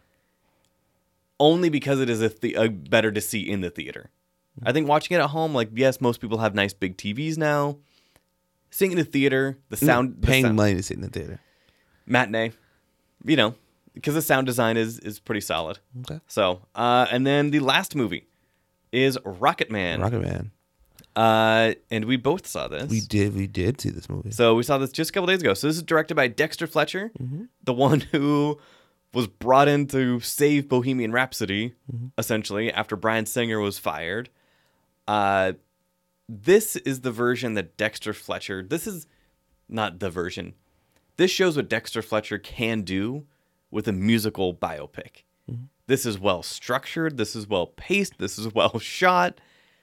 What he was given with Bohemian Rhapsody, that was just unfortunate because they were like, hey, we still have to put this movie together. Can you help us? He was finishing the movie. Yeah, he was finishing the movie. This movie, Rocket Man, starring Taron Egerton, is his movie. And that shows. Solid vision throughout. What I loved about this movie, this is not a musical biopic. No. This is a musical. Yeah. Like a flat out musical. It starts that way, it ends that way. That takes some balls. Yeah. Like that was impressive. But they do enough of telling Elton's story. Yes. where you're following his story. Yeah. But it doesn't like end with like current Elton John. It's just like here's here's some Some years in iconic- his life. Yeah, yeah. here's some moments in his life, and we're gonna end with this. I was surprised where they ended it, but it made sense. Like I was a little bit too in the context of the story, I'm like, yeah. okay, this makes sense that it would end with this because this is what this song meant to him. Got it. Yeah, and Elton John is one of those musicians where we know a lot of his songs just from pop culture and everything. Right. I did not know a lot of his life, Really? like early life, like his early like rock and roll stuff, like when he was backup band to like some of these like soul singers and Yeah. everything. Like I had no idea about that. So that was really interesting. Once he became Elton John and everything like that, I remember more of. Taron Egerton shows again. It is unfair to keep comparing it to Bohemian Rhapsody. No, it's not. Okay, then I will keep comparing it to Bohemian Rhapsody. Rami Malek was not allowed to sing in Bohemian Rhapsody. Every time he went to sing, that stark contrast of Freddie Mercury's voice was jarring.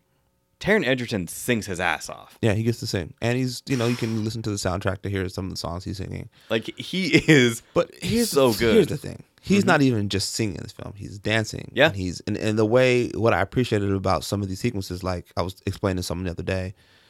So the Rocket Man sequence, where it goes from this party he's having in his house to him sort of spiraling out of control to he gets in the pool, then they do this whole Rocket Man, and it's him and his younger self, and then but when he gets out of the pool, it feels very much like a stage play, like a ballet. Yeah. These people dancing around. There's an ambulance, and then there's a gurney, but meanwhile they're still singing and dancing, and there's a performance, and then that bleeds into him performing on stage at Dodger Stadium at a piano. Like, and it's all very dreamlike. Even when he first performs in L.A. and he's doing that song, like like towards the bridge, like people start floating and he's floating, and it's sort of like this representation of how he's feeling at the time and the sort of the star moment. And then it all sort of comes crashing down, and he's back on the piano. Like that, they did this stuff throughout the whole film, which I thought was a really brilliant way of showing a musical performance and keeping each one very fresh and new and feeling very dreamy. And it sort of moves along. And they didn't do any timestamps. It was never like 1983. which I liked. I think I might have, as somebody who did not know exactly when all that was, Yeah. a little bit of that might have been nice, but it was not necessary. It wasn't important to the story. Yeah, it was unimportant. I just, Yeah. for me, it maybe just might have helped with context, but I can also look it up. Like I can look up when did he perform, Yeah. this and this. Yeah, when was he doing this? When did he get his new manager? When did he first perform in LA? Like, it's all. But I like that it wasn't like putting you anywhere. And also, they did this great thing when he would be on these drug binges that it would just like plop him in the middle of Yeah. somewhere. He didn't know what was going on, and he'd say, "I don't know where am I?" Like he would. And I was saying in my review is very reminiscent of the way Nolan did in Memento, where he would just like Yep. put him somewhere, and he's like, "I don't remember where I'm at." And then he is reacting Yeah. to his situation the same way that we are. We're like, wait, how did he Yeah. end up there? Why is he there? Yeah, and it was a good way to sort of showcase the fact that he was like binging on drugs and alcohol in a way that made him. He was still a great performer, See, but like I had really impacted I his had life. no idea that. I knew that he had some substance abuse problems. Elton John has been clean and sober for 28 years, which is awesome. Watching this movie, I'm like, oof. Yeah, he was partying. A lot of people did though. I mean, some people didn't survive that, but he, Well, you know, yeah, that is true.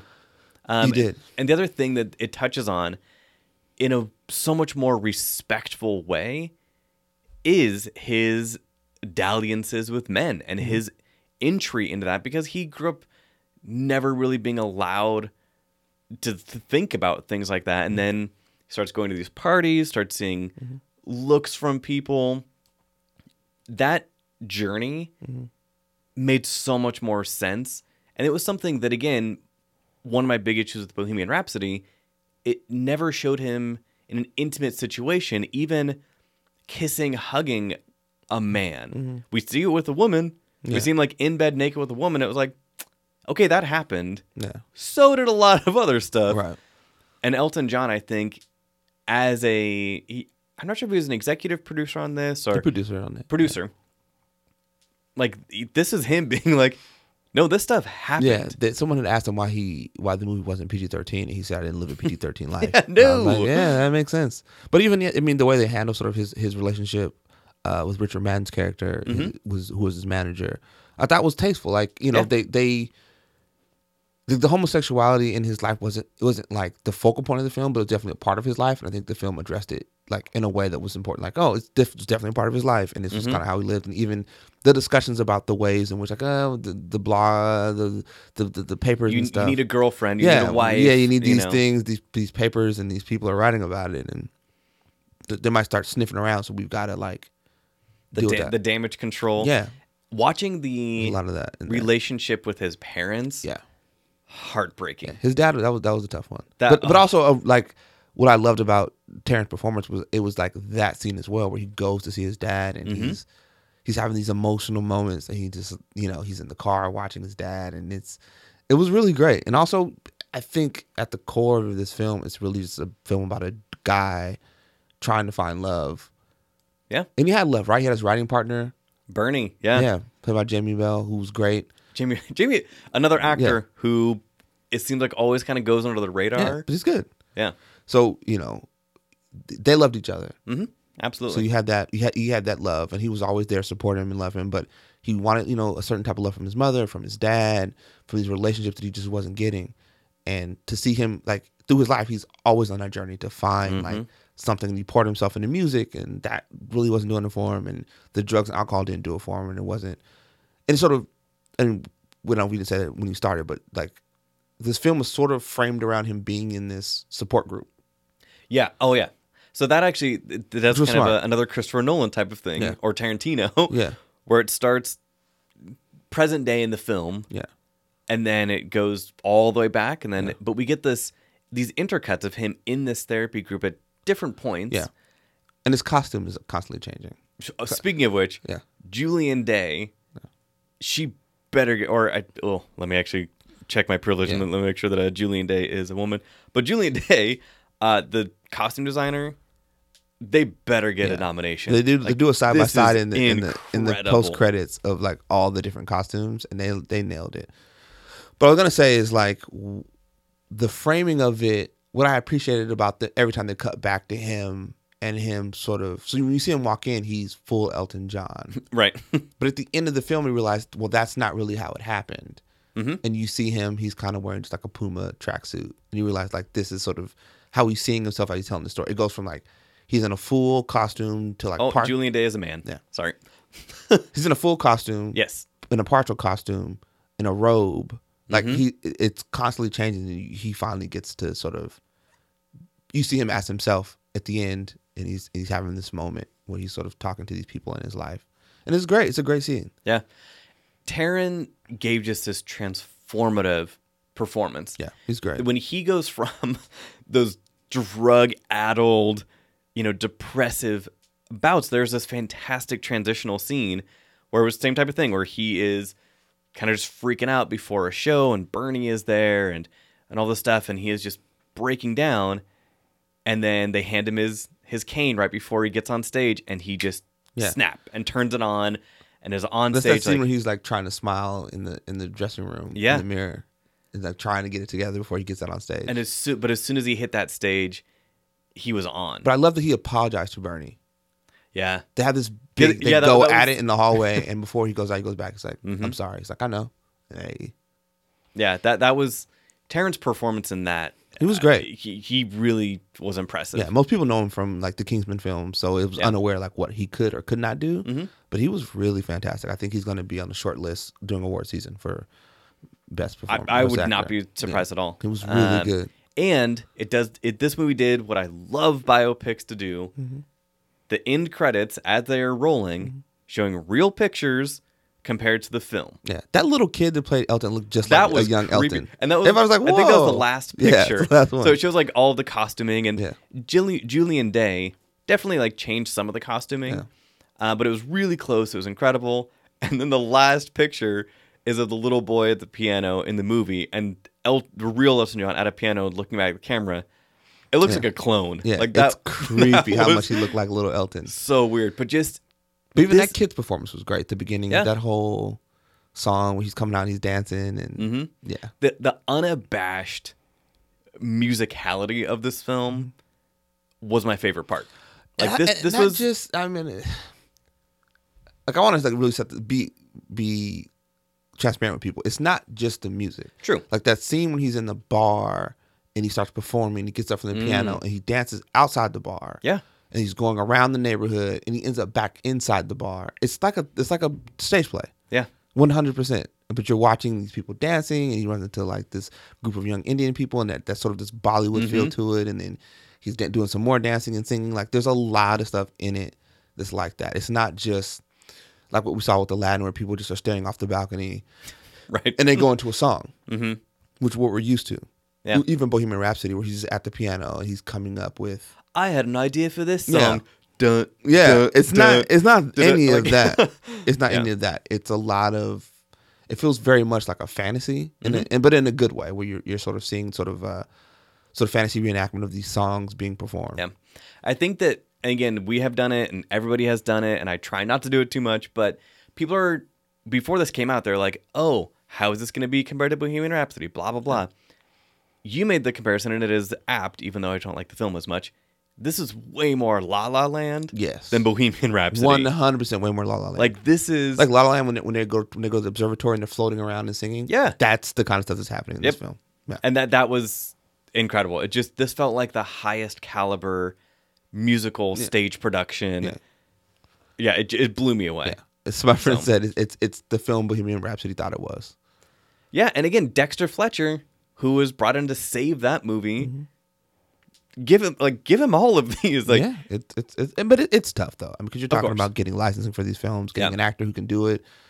and that is a hard part. And It's I tough think to that get a lead. Rami was great. Rami was great, and it was not his Yeah, fault. the film failed him. It's not his fault. and it was not his fault that they did not allow him to sing.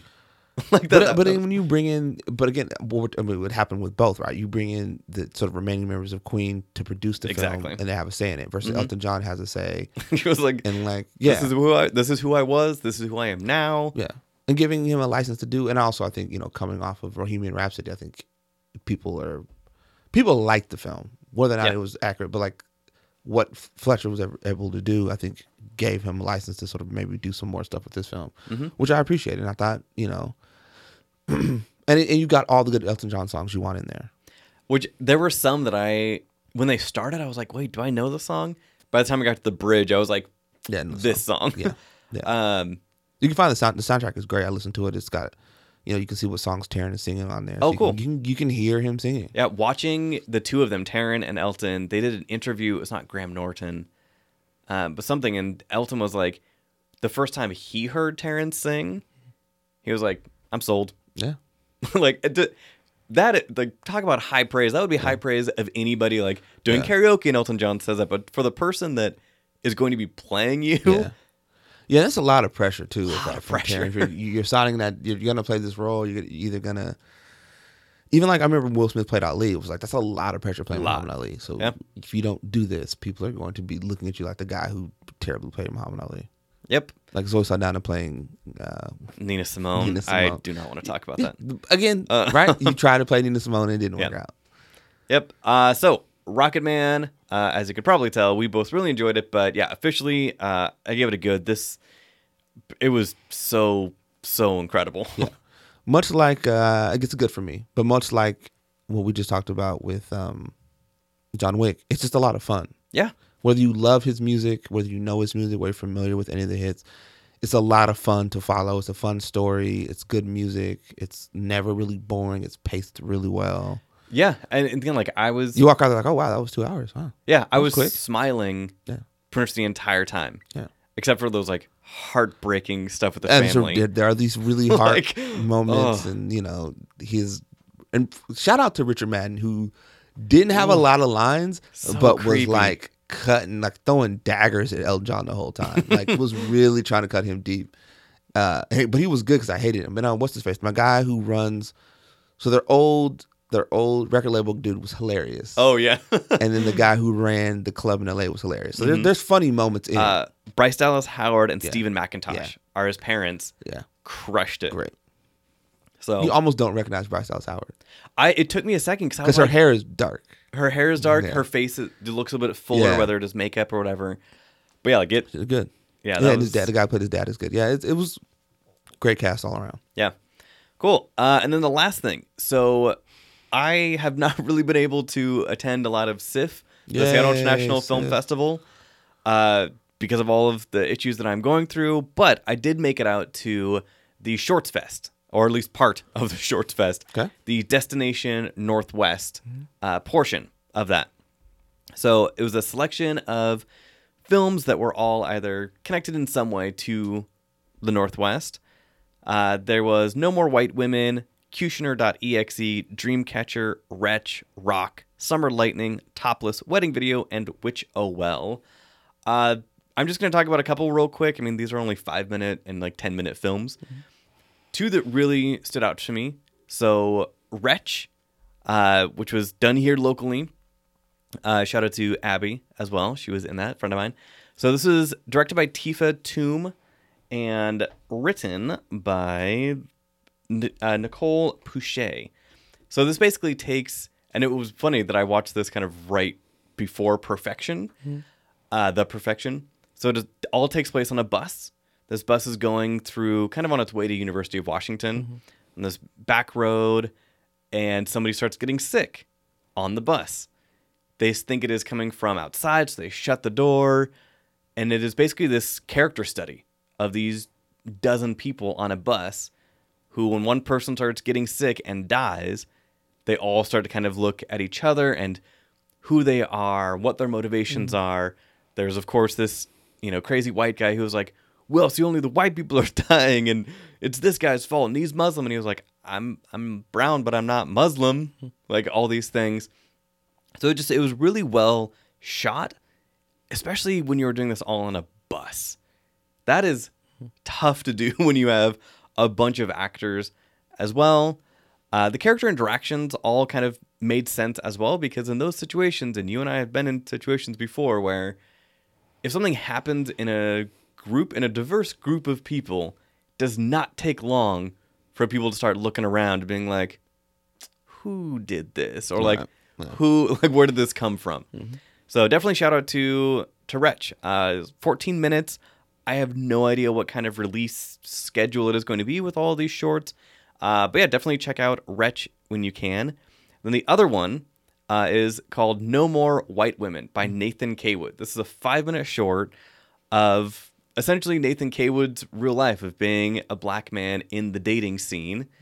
And he keeps getting together with these white women who, without fail, end up saying something racist. Some of them do not even recognize it. Again, a situation that you and I have been in a bunch of times. I've never been in that situation. Okay. I haven't. You have never been somewhere where somebody said Oh, something. not dating. Oh, okay. But you have been, like, Yeah. but an instantly relatable situation where Yes. we have been in a room and somebody says something and you kind of turn around and you're like, sorry, what? Yeah. Because they just do not recognize it. Yeah. At one point, he is in bed with this woman, and she's like, "Oh, I love your facial hair, blah blah." And he was like, "Oh, thanks." She was like, "Can you grow it out like Drake?" Yeah. And he was like, "No, we're done here." Yeah. So it goes on for that, just really really funny, and again, just relatable.